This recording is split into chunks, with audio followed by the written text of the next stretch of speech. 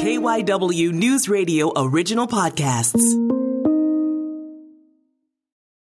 We are all way too familiar with the impact of a pandemic from the past 3 years dealing with the COVID-19 virus. But there is another kind of pandemic that's at the center of the hit video game and now TV show The Last of Us. It's a pandemic driven by a fungus. And of course, in the video game and in the show, it leads to zombies and the collapse of society. So this got us wondering, how much should we be worried about a fungal pandemic? How realistic is it? To be brutally honest, we are actually in a fungal pandemic right now. It's just that it's not affecting humans. That is Dr. Richard Bortnick. He is an associate professor of biology at Delaware Valley University in Doylestown. I'm Matt Leon, and in this episode of KYW News Radio In Depth, we caught up with Dr. Bortnick to learn about the very real fungus that triggers the pandemic in The Last of Us, talk about how concerned we should be about a fungal pandemic, and learn how much of an impact climate change is having on those concerns. So to start, we are all way too well versed in the idea of a pandemic. But obviously, COVID-19, this was a virus. The show The Last of Us, the game The Last of Us, talks about a fungal pandemic or a fungi pandemic. First of all, this is possible. This is something that could happen. This is not strictly the work of science fiction. It's not. To be brutally honest, we are actually in a fungal pandemic right now. It's just that it's not affecting humans. There is a fungus that is a very primitive fungus. It's aquatic fungus that is affecting amphibians, frogs in particular, and now salamanders. We've lost approximately 90 species of them. They've gone extinct. Another 500 or so are affected. Populations being decimated up to 90%. David Attenborough has referred to it as the largest mass extinction event in his life. But yes, we are actually seeing these things. It's just that it's not occurring in humans. So we tend not to really pay much attention to it. As humans, should we be worried if not this fungus is the chance of some sort of fungus creating havoc at the human level in a pandemic or a widespread outbreak or anything like that? We should be worried about it. Last year, the World Health Organization went ahead and listed about 19 species of fungi that they are determining to be threatening to large populations' health. There are a number of these that are right now isolated to fairly limited geographic areas. We go ahead, we get valley fever. It's caused by a fungus, Coccidioides. And primarily right now, it's in the southwestern United States. But with global warming occurring, it appears as if its range is starting to expand. So we're going to be seeing a lot of these endemic areas that have fungal infections, and they're going to start spreading. One of the things that came to mind when this topic was broached was, how many times when you are watching TV and you see a drug commercial, and they give you all these warnings. And one of the warnings now that you're hearing a lot about is to contact your doctor if you have certain fungal infections. So there's that. Delaware Valley University claim to fame is agriculture. I have a very strong background in it. One of the things that really worries me in terms of a fungal pandemic is food security. A lot of these are pathogenic to our crops and our livestock, and they are expanding due to climate change. These pathogens are able to go ahead and move into regions where they weren't before. A lot of these are going to be affecting things like wheat and other grain, the staples that we use for our basis of our food. So these warming temperatures are going to go ahead and increase the ability for the fungi to go ahead and start dealing with our crops, taking out our food. Livestock is also going to go ahead and be affected. There are a lot of very common fungi that are referred to as being mycotoxin producers. The spores actually have a small amount of a toxin. And usually what it does is it will go ahead and affect primarily people outside, but you'll get, hay fever, you'll get, allergic responses, things like that. But they are common enough in our livestock areas where it will affect weight gain of our animals, performance if you're in the equine industry, things like that. So the whole idea of there being a fungal pandemic and it affecting humans is a very real scenario. What would it look like on a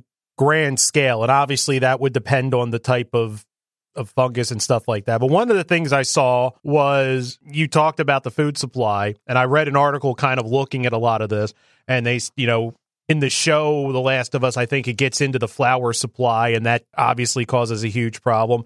And this expert I saw also talked about if you got tired of wearing a mask indoors, if you had a situation like this, very likely masks would be absolutely necessary outdoors. Kind of lay out for us some real world things that if we were to see some sort of fungal pandemic, what would it look like day to day? In terms of food, there would be widespread shortages. Right now, we're seeing problems with wheat in a lot of parts of the world just because of what's going on over in the Ukraine, things like that. They're still growing the wheat, it's just not being exported. If I remember correctly with the game and the TV show, when it came to the flour was infected with the spores of the fungus, and that's one of the ways people got infected. That is also a very real scenario that has happened. There's a fungus that goes and infects grain, ergot. It is thought to be responsible for the Salem witch trials. One of the things you get from ergot is ergotine, which basically is a precursor to LSD. So that was out there in the food at that time. Moving on with other different types of fungi producing toxins, it would be easy enough for that to go ahead and be found in our foodstuffs. So we would be being affected sort of like our livestock. We wouldn't be gaining weight. We wouldn't be functioning optimally. In terms of precautions outside, yes, masks would be pretty much required. Since fungi go ahead and spread by spores, spores are an easy thing to go ahead and inhale, but they're also a very easy thing to go ahead and trap in a mask. When you take a look at that show and the game, the whole thing the fungus was trying to do was to reproduce. So once you get reproduced, then how do you go ahead and get to the next host? That sort of thing. So precautions would be HEPA filters in homes, masks that you'd be wearing out on the streets, a lot more, hopefully, inspections of our foodstuffs to go ahead and make sure that they would not be contaminated. So the fungus specifically from the game, and please correct me because I'm probably going to butcher this, Ophiocordyceps unilateralis.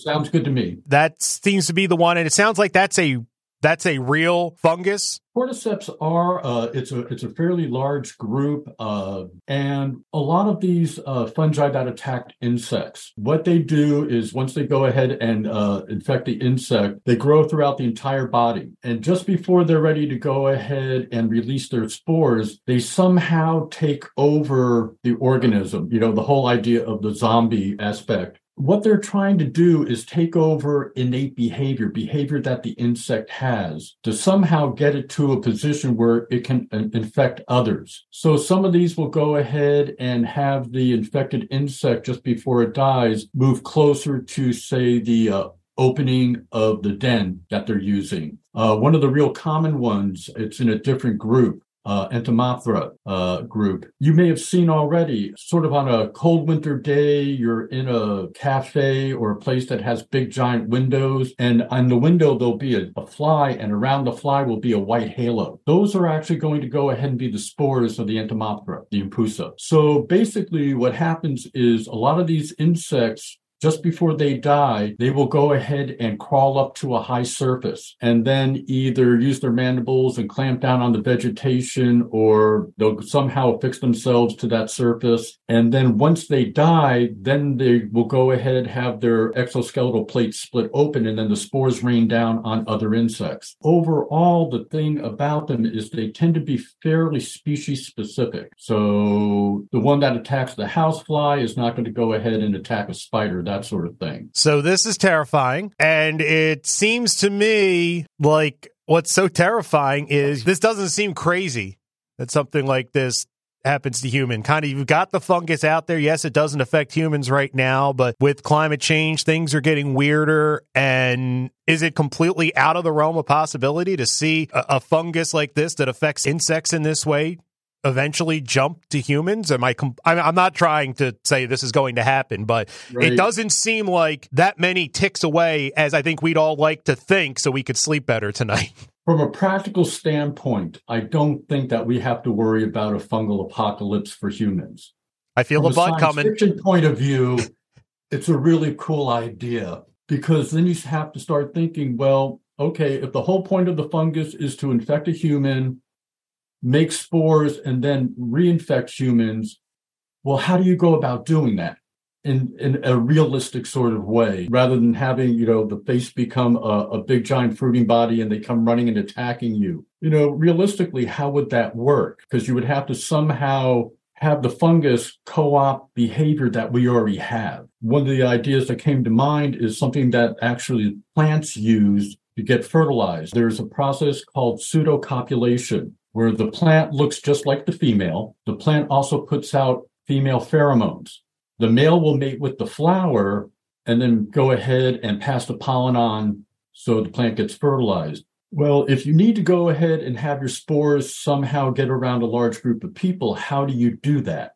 And actually, one way would be to go ahead and release pheromones so that people would go ahead and be naturally attracted to an area where there would be the possibility of becoming infected if the spores were in the area, that sort of thing. Another way you can do that, and I think it plays from one of the forms that was in the video game that exploded, is you can go ahead and have the person become infected, and then the fungus can go ahead and start fermenting tissues, cells, and that would generate gas.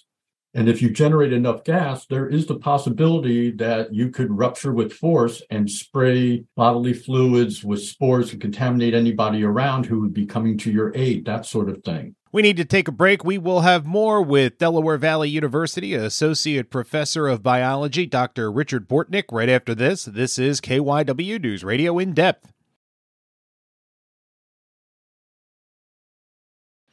And we are back on KYW News Radio In Depth, continuing our conversation with Dr. Richard Bortnick, Associate Professor of Biology at Delaware Valley University. So even if it is not a fungus like that creates zombies, but if we do have some sort of a widespread fungus pandemic, with COVID-19, one of the things, as awful as it was and the loss that we felt, we were able to create things for our arsenal to fight it in an incredibly fast period of time. And once again, this is just from a couple articles I've read and things I've watched. When it comes to fungus, if we have a large-scale problem, it seems like we are relatively limited in the tools we have and how far along the path we are to creating things like anecdotes and vaccines and stuff like that, or am I completely mischaracterizing it here? No, not so much that. It's sort of a good thing, bad thing. If we do get something that works, chances are for a while it would be fairly stable. Viruses mutate a lot quicker than fungi do. Now, one of the problems, and we're seeing this with new species of Candida, is they are pretty much resistant to most of our antibiotics. So part of what we would be needing to do is develop a new class of antibiotics, or using the technology that we developed with COVID to go ahead and try and come up with new vaccines, new ways of dealing with fungal infections. There is a lot of different therapeutic technologies out there, and just like 3 years before COVID came, who would have thought that the technology used to make the vaccine would be that readily available that quickly? It would probably be the same thing for a fungal pandemic. Right now, there's not a lot of money really put into fungal diseases because for the most part, there aren't that many, and most of them tend to go ahead and be dermatophytes. They tend to go ahead and affect skin, disfiguring, but not necessarily deadly. There's more money put into fungal as crop diseases and things like that just because of the way we go ahead and put money in terms of research. But if we did actually have a fungus that started affecting humans in a large-scale way, the funding would be there. And again, the technology would move very quickly. Another thing I read as to, you talked about earlier, the fungus that was affecting amphibians and stuff like that. One of the things that humans have working for us is our body temperature and being warmer than a lot of the other animals and bugs and stuff like that. And that's a reason why we've been able to kind of be above the fray when it comes to these large scale fungal outbreaks. Again, when you go ahead and take a look at some of the information that's been put out by the Centers for Disease Control and the World Health Organization, they recognize that a lot of the fungi that we have are actually going to be able to go and eventually become thermotolerant. So they'll be able to adapt to our body temperatures, especially as the climate itself starts increasing in temperature. So even though our body's heat prevents a lot of fungal infections, it doesn't prevent all of them. And what ends up happening with a lot of the fungi that we have now that actually do invade the human body, they're referred to as being dimorphic. They have two shapes. Outside in the environment, they're a typical fungus. They're a mycelium. They're little tiny threads. Once they get inside the host, they become a yeast. We refer to it as a YM shift. And being a yeast, they're difficult to treat, but also they spread very rapidly. They bud just like yeast do that you would use for bread. So what they're projecting is as we go ahead and start getting an increase in temperature, a lot of fungi will become thermophilic and adapt. And they will adapt to our bodies. Now, whether they go ahead and start shifting into that yeast form, which is fairly common for a large group of fungi, the ascomycetes, they do it readily, so to speak, remains to be seen. But they are looking at this being a real possibility that the fungi are adapting to an increase in temperature. So that would make it easier for them to adapt to us. So with everything we've talked about, when it comes to fungal infection, the concern of a pandemic, food supply, what would be the thing at the top of the list of things that keeps you up at night as far as realistic, devastating? What's at the top of the list of things that scare you with this? In terms of fungi, if I was going to be scared, food security is the biggest one. Right now, worldwide, we have a hard enough time feeding the population as it is. So that's a real issue. On the same side with food security, there is an increase of air pollution that's going on just because we're increasing our numbers. And it's been demonstrated that air pollution in conjunction with climate change is going to go ahead and increase allergies. With climate change, you're going to get an increase not only in temperature, but an increase in humidity. Well, I mean, think about it around your house. Temperature, humidity is just great for molds and mildews. They are producing spores. The spores have the ability to go ahead and cause respiratory issues, things like that. So again, we're going to be seeing a lot more of that going on. And relatively speaking, we're also seeing more and more people become immunocompromised. And all of these are going to go ahead and affect that population. So it is a real issue. So yeah, that's my big worry is actually food worldwide, livestock. As far as fungal infections of humans go, that isn't that high on my list. But fungi are about, we'll round it off, say about 1.5 billion years old. They basically were in the terrestrial environment before the plants got here. They certainly were in the terrestrial environment before animals got here. So they're going to be able to pretty much adapt to anything, including us. That's it for this episode of KYW News Radio In Depth. You can listen to the podcast free anytime on the Odyssey app, and you can find it wherever you listen to your favorite shows. I'm Matt Leon, and we'll have another episode out soon.